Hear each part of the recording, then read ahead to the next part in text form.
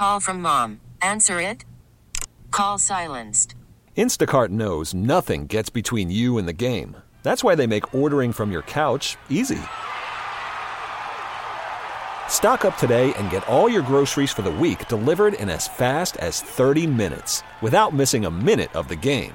You have 47 new voicemails. Download the app to get free delivery on your first 3 orders while supplies last. Minimum $10 per order. Additional terms apply. All-star closer Kenley Jansen, we have a question. What's the best podcast of all time? Baseball isn't boring, baby. I'm Rob Bradford, and every single day I'm sitting down with the biggest names to show you this great game is the greatest game. It's my podcast. It's my passion. It's a cause I started more than 2 years ago and is now the most prolific national daily baseball pod there is. Another fact, so jump aboard the BIB Express. Follow and listen to Baseball Isn't Boring, presented by Wasabi Hot Cloud Storage on the free Odyssey app or wherever you get your podcasts. In the chilly air of a Michigan morning, striking workers huddle outside the Kellogg's factory near Battle Creek, waiting for any sign of progress in the contract negotiations that are happening between them and the multinational cereal company. As the Midwest settles into fall, it's getting colder outside, and these are not fun nights to be on the picket line. But there's a reason these workers have chosen to walk off the job, even in the middle of a pandemic. I think labor is in its strongest position in over 40 years. Workers have bargaining power that they didn't have since the 1970s. For these employees, striking is not an easy decision. It's the last straw, they say, in a years-long fight to bring a fair wage to future generations and to make sure that their own families get the economic stability they need. To change a bit about how we are treated. There's been this profits over people corporate culture, and it's time for that to change. 2 years into the pandemic, union workers who have helped their employers survive the global emergency are now asking companies to repay that debt for their sweat and loyalty. By some estimates, the number of union workers on strike last month was nearly 100,000. Across all kinds of industries, including retail and healthcare. And whole other categories of workers have been battling with employers for more power, too, over pandemic rules. In this episode of Connect the Dots, is this a pivotal moment in the history of American labor, where workers, empowered by living through the pandemic, are flexing their muscle and, in some cases, winning? We'll take you to the picket line in Battle Creek, Michigan, where Kellogg's employees say it's been a long time coming for fairer pay and better hours. We'll also hear from a labor expert who does see a seismic shift. And we'll travel to New York City, where the strike that yellow cab drivers have been engaged in is a hunger strike, and how that situation became so desperate for them. I'm Linda Lopez, and this is Connect the Dots from Odyssey, a weekly podcast where we bring together multiple perspectives to unpack a single compelling story. Heather Green is a 47-year-old single mother. She's spent nearly a third of her life working at Kellogg in Michigan, where she's now a warehouse crew leader. Over the past 15 years, Heather has been able to raise her children with the good pay and benefits from her job. But now, she's found herself at the center of protests and a contentious labor dispute. So how did Heather go from being a happy employee to a union activist on strike? It's like it's a bad habit. Companies are, they tell the forward-facing public how great they're doing, and yet what they tell their employees at contract time is, we need you to give up more. And we've been doing that through all of those lean times because, we are loyal to our employers, the brands that we produce, and we want them to be successful. So when I say culture, it's because it's become a habit to look at a workforce and say, we need you to help, we need to take from you in order for our profits to continue to grow. And Heather says this is not a new development.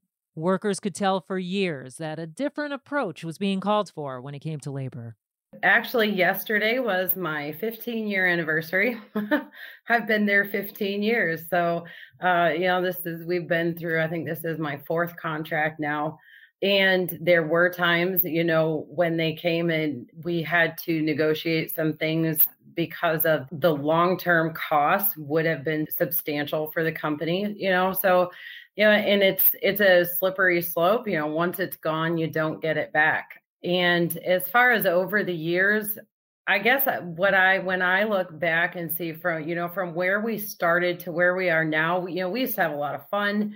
Now, not so much, but the atmosphere at work was very different. We came in, put in a good day's work and a fair day, received a fair day's pay.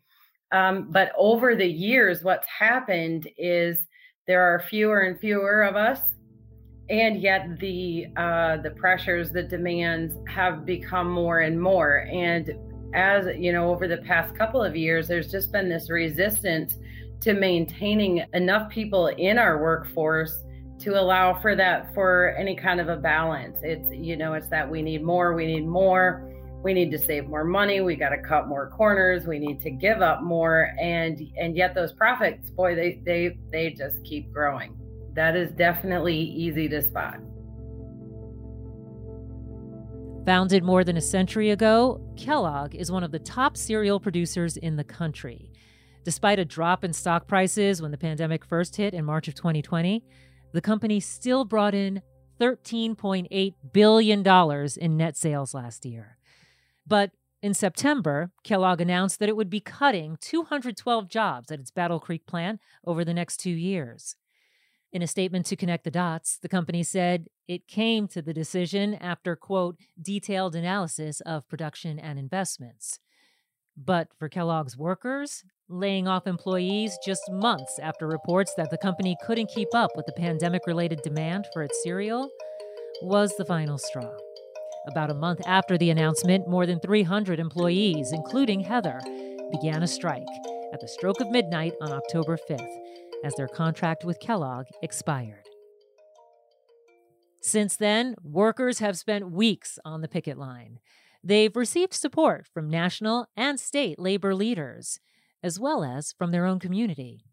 The community support has just been overwhelming. And when I say overwhelming, I mean that in the truest sense of the word. It is hard to find the right words to express how grateful we are from locals in our areas, our hometown businesses, we had a gentleman a couple of nights ago. I was on the line late. It was probably about 9-10 o'clock at night. And he pulls up and he says, "Hey, how many cups of coffee can I bring you?" And it's, so, support from the community has come in the form of literally thousands of dollars. Our GoFundMe is growing to, locals that are raising money, right down to just those cups of coffee. But Heather has witnessed pushback to the movement, too. Personally, I've seen two instances. The one finger salute, which, hey, man, I see you.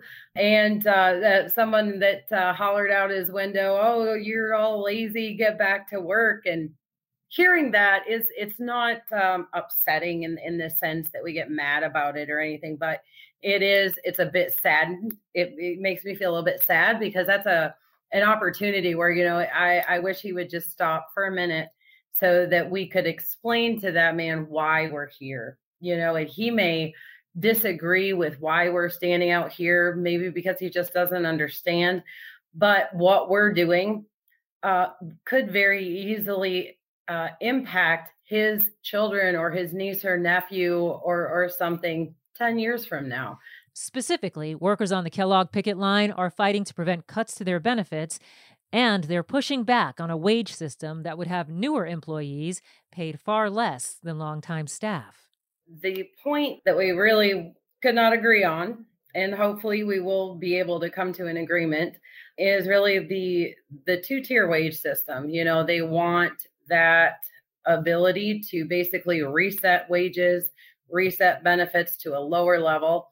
They wanted to remove the path to full-time employment. They're working right next to us. They're doing the same job we are. They are not worth less. Just because you want to make more money and knock yourself out, but you don't devalue your workforce. In the statement to connect the dots, Kellogg said that most of its employees have what they call industry-leading pay and benefits, as well as above-market wages and retirement. The average 2020 earnings for most hourly employees at Kellogg's ready-to-eat cereal plants were about $120,000, and more than one-third earned between $120,000 and $200,000, said the company, and most employees have comprehensive health insurance. But the employees worked an average of 52 to 56 hours per week. The numbers don't reflect the salary for a 40-hour work week, though Kellogg said that 90% of the overtime hours were, quote, voluntary. Even so, Kellogg called the overtime situation a problem they're eager to solve and said that the union rejected a proposal that might change current work schedules. But the workers aren't settling. This pandemic moment has allowed them to demand that their employers make the quality of their work and lives a bigger priority, one that works more for them. As pandemic-related labor shortages continue to disrupt our supply chain, it becomes increasingly clear how important laborers are to the economy. However, a recent $45 million proposal from Kellogg to fix its supply chain issues included just $4 million for employee-related expenses, and some of that is set aside for severance packages. And Green says those kinds of decisions are awakening workers outside of just Battle Creek. That's what's happening everywhere. The company telling, corporations are no longer dictating to their workforce what their value is. We're working through this pandemic where, we've made the sacrifices like we talked about for our companies to be successful. They're growing, and that's wonderful. And yet when they turn around and say, you know what, we have to take from you, we're not just dumb farmers. We have college educations, and we know we know our value. And it's this, and I love seeing that shift. So many people say, you know what, that's enough. That's enough. What you cannot take anymore. And it goes deeper than the specific demands at workplaces throughout the country for workers like Green. Labor demands are also about respect for a certain way of life in America. I don't think it's maybe the shift in attitude is more of a shift in awareness, of the role that we play in the way our country works. Blue collar is as American as apple pie. And nobody wants to give up apple pie. We're like, no, we're going to keep that, and there's nothing wrong. There's no one should ever be ashamed to say that my blue collar job is worth fighting for. Is 20 years from now, when there's another generation of people raising families, buying homes, and living in a manner that they can be proud of, doing a job that they can be proud of. I know you've been on strike for a little while now. How long do you plan to stay on strike? Are you prepared to stay on strike? We are prepared to stay on strike one day longer than they are. We don't do this lightly. This was not on a whim. The reason we've done it is for the future, for the future employees. According to Kellogg, talks with union members are expected to continue, and replacement workers were still on the job. The widespread protesting across the country, along with the labor shortage being at an all-time high in the U.S., could be making this one of the most pivotal moments in the history of the labor movement. Michael Leroy, an expert on unions and strike history at the University of Illinois, says labor is in its strongest position in 40 years. Workers are insisting on more time off. And what we're seeing in the collective bargaining, but even beyond that, is fatigue. I mean, people are worn out. And this is like workers have been running a marathon. And instead of 26 miles, some of them have been running for 26 years of being forced into work, on weekends and being forced to work 60 hours a week. And they've had it. They've just had it. And finally, the market is giving them support. Some groups are feeling empowered enough during this pandemic to make demands beyond wages. And not just because the pandemic caused a reckoning with the value of our time and our lives, but because it brought up more practical matters like workplace safety. Initially, I looked at workers walking off the job because of concerns about being exposed to COVID without proper social distancing, masking, and it was even before there was a vaccine. And there are two very narrowly drawn labor laws at the federal level and a broader law at the California level that allow employees to refuse to work if they have a reasonable apprehension of dying or being seriously injured on the job. We've gone from that picture in March and April of 2020 to the picture today where workers are saying, at least a large segment, that the employer has got to meet their terms of either remote employment. There's a situation where many workers have kids at home that they're taking care of. They're not comfortable with the school situation, or they're not comfortable with coworkers not masking, or the workplace has become very political.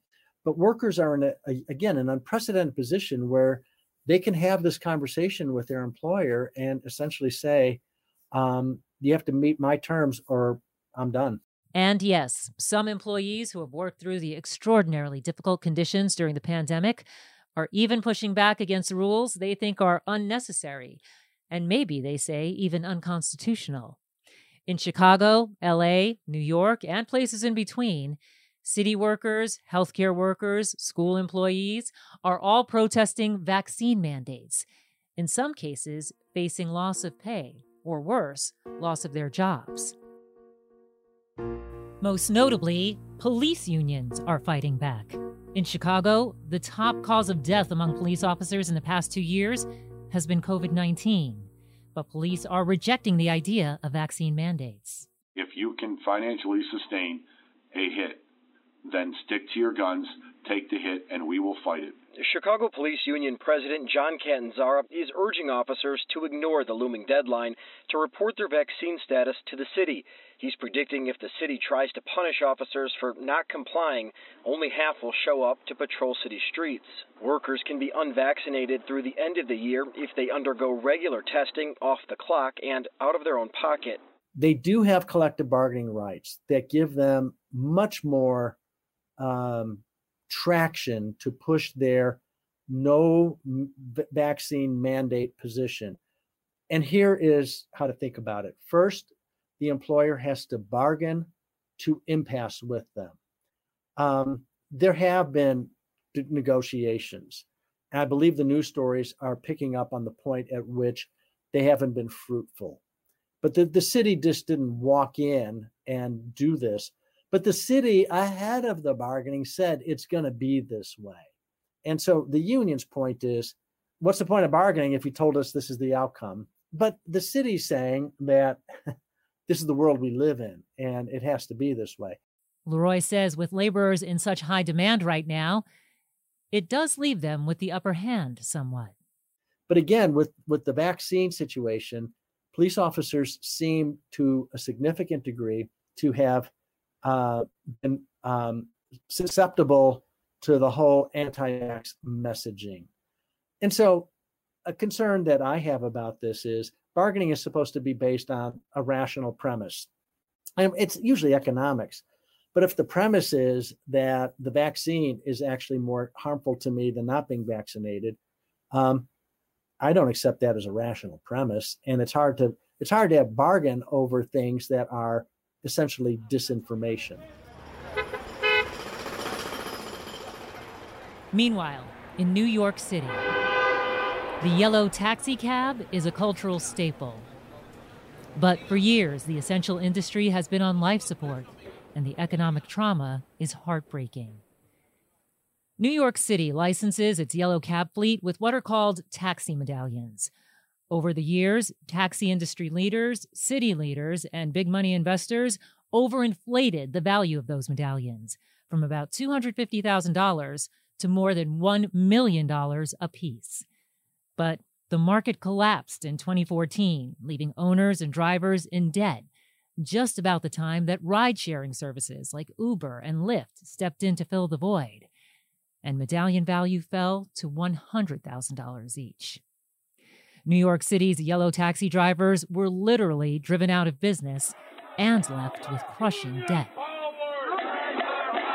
About 25 New Yorkers joined city taxi drivers taking part in a hunger strike in front of City Hall Sunday. These guys are just mired in debt for no reason. In mid-October, desperate to save their families and their livelihood, 24 drivers began a hunger strike outside New York City Hall, begging for the city's help to bail them out. Driver Richard Chow was among the strikers. I'm feeling so, honestly, very hungry, very dizziness. I see the collapse of the medallion market as one of the greatest government failures in the history of New York City. Former New York City councilman and now U.S. Congressman Richie Torres was one of the local leaders who helped push through a deal to rescue drivers from their mountain of debt. The humanitarian crisis is a product of a deregulated and overpriced medallion market that the city not only failed to regulate, but in many ways helped to create. I mean, the city engaged in deceptive advertising and speculative auctions and put these drivers at risk. These drivers had the American dream stolen from them. To restructure the debt at no more than $170,000. 20 years fixed, no balloon. And all of it backed by the city of New York. This is a historic moment. These terms mean that over 4,000 to 6,000 families can get their life back.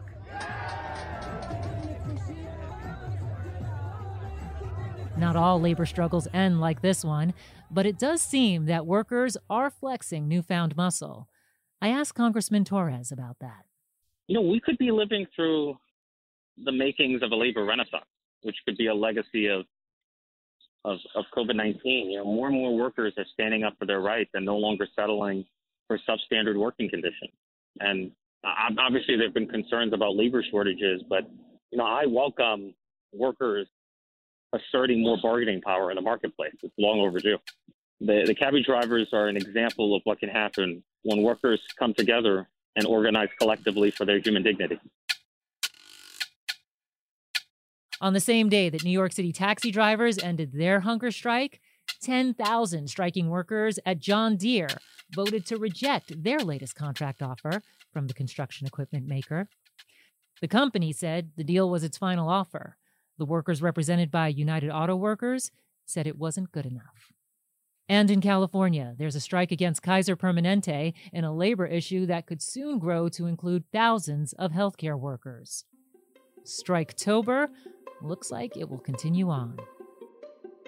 The pandemic seems to have empowered American workers. As of early November, 22,000 union workers across the U.S. are on strike. Cornell University actually maps it out on what it calls a strike tracker. You can find it at striketracker.ilr.cornell.edu. If you haven't already, we invite you to subscribe to the Connect the Dots podcast so you won't miss an episode. Find us on the Odyssey app or on Apple and Google podcasts.